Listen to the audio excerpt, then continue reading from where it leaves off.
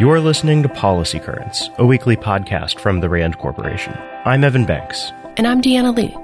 Every Friday, we bring you new insights from RAND's latest research and commentary. It's October 23rd.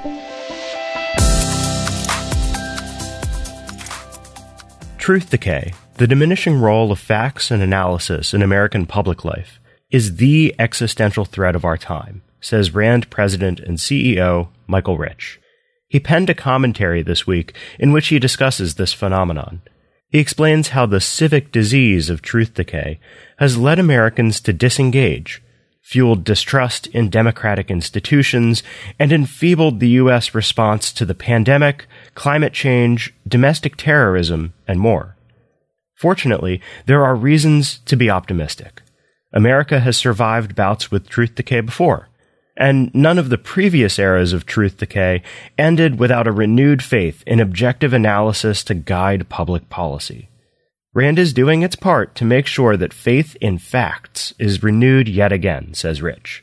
Quote, "The standards we set for research that is transparent and clear, based on the best information and temperate in tone, are meant to ensure that the bluest of blue state Democrats and the reddest of red state Republicans can trust our findings equally." You can find Michael Rich's full commentary on the RAND blog. This week, the U.S. Justice Department announced an $8 billion settlement with OxyContin maker Purdue Pharma for the company's role in the opioid crisis. According to RAND experts, money from such a settlement could make a big difference in America's ongoing battle against opioids, which the CDC estimates contributed to more than 50,000 overdose deaths in 2019. But how settlement funds are used is critical. To do the most good, money should be spent in areas that research shows will substantially reduce deaths and improve lives. One way to immediately reduce overdose deaths is to make naloxone more widely available. Access to this highly effective opioid overdose reversal drug remains inadequate, especially in communities where there's been a dramatic increase in fentanyl-related overdoses. Fentanyl, in fact, is so potent that someone who has overdosed can require multiple sequential doses of naloxone. Funds could also help support needle exchange programs and supervised injection facilities, both of which have been shown to reduce injection drug use, overdoses, and transmission of infectious diseases such as hepatitis C and HIV. Money is needed to provide effective treatment, too. For instance, it could be used to purchase treatment medications or to train physicians and other healthcare workers in addiction treatment. And finally, opioid settlement funds could be invested in helping the mothers and children affected by the opioid crisis. From 2004 to 2014, the number of infants born with neonatal opioid withdrawal syndrome increased more than fivefold, and giving expecting moms clinically appropriate addiction treatment could save lives, keep families together, and in turn promote healthy social and emotional child development.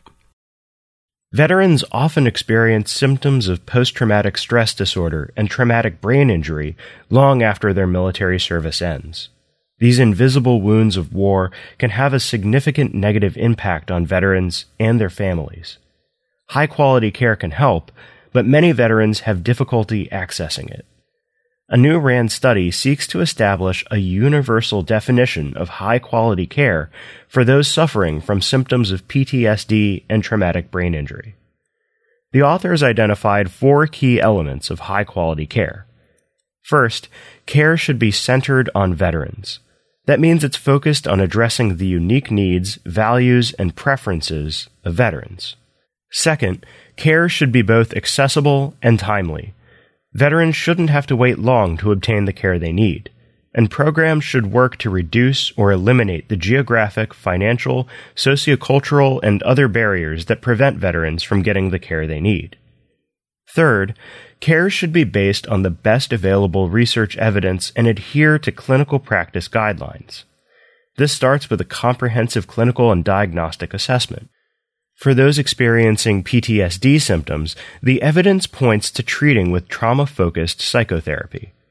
And for those with traumatic brain injury symptoms, scientific evidence supports the use of coordinated treatment from a team that includes neurology, physical therapy, neuropsychiatry, and other specialties.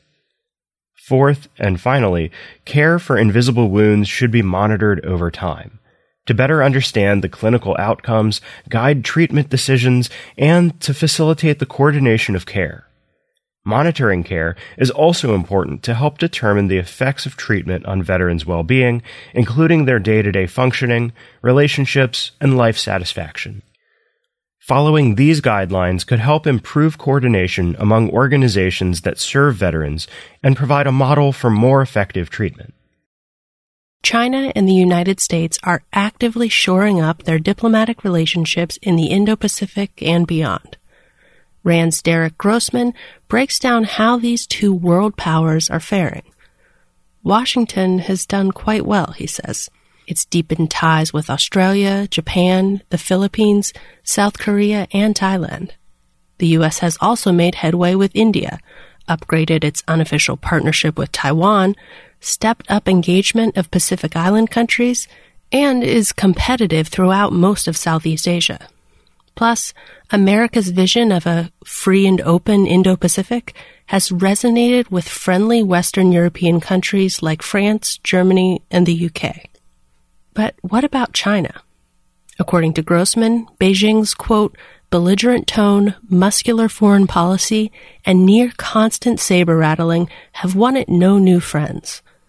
China maintains zero alliances, and its partnerships are mostly with pariah states that are unreliable, unimportant, or both. Take Russia, for example, China's most powerful friend. Although Beijing and Moscow have steadily enhanced their security cooperation, they remain deeply suspicious of one another. China also has partnerships with North Korea and Pakistan, but China gets minimal geostrategic value for the liability that is North Korea, and Pakistan offers no tangible benefits in China's competition against the U.S. It's clear that, compared to the United States, China's friends are certainly not as numerous, nor are they as reliable.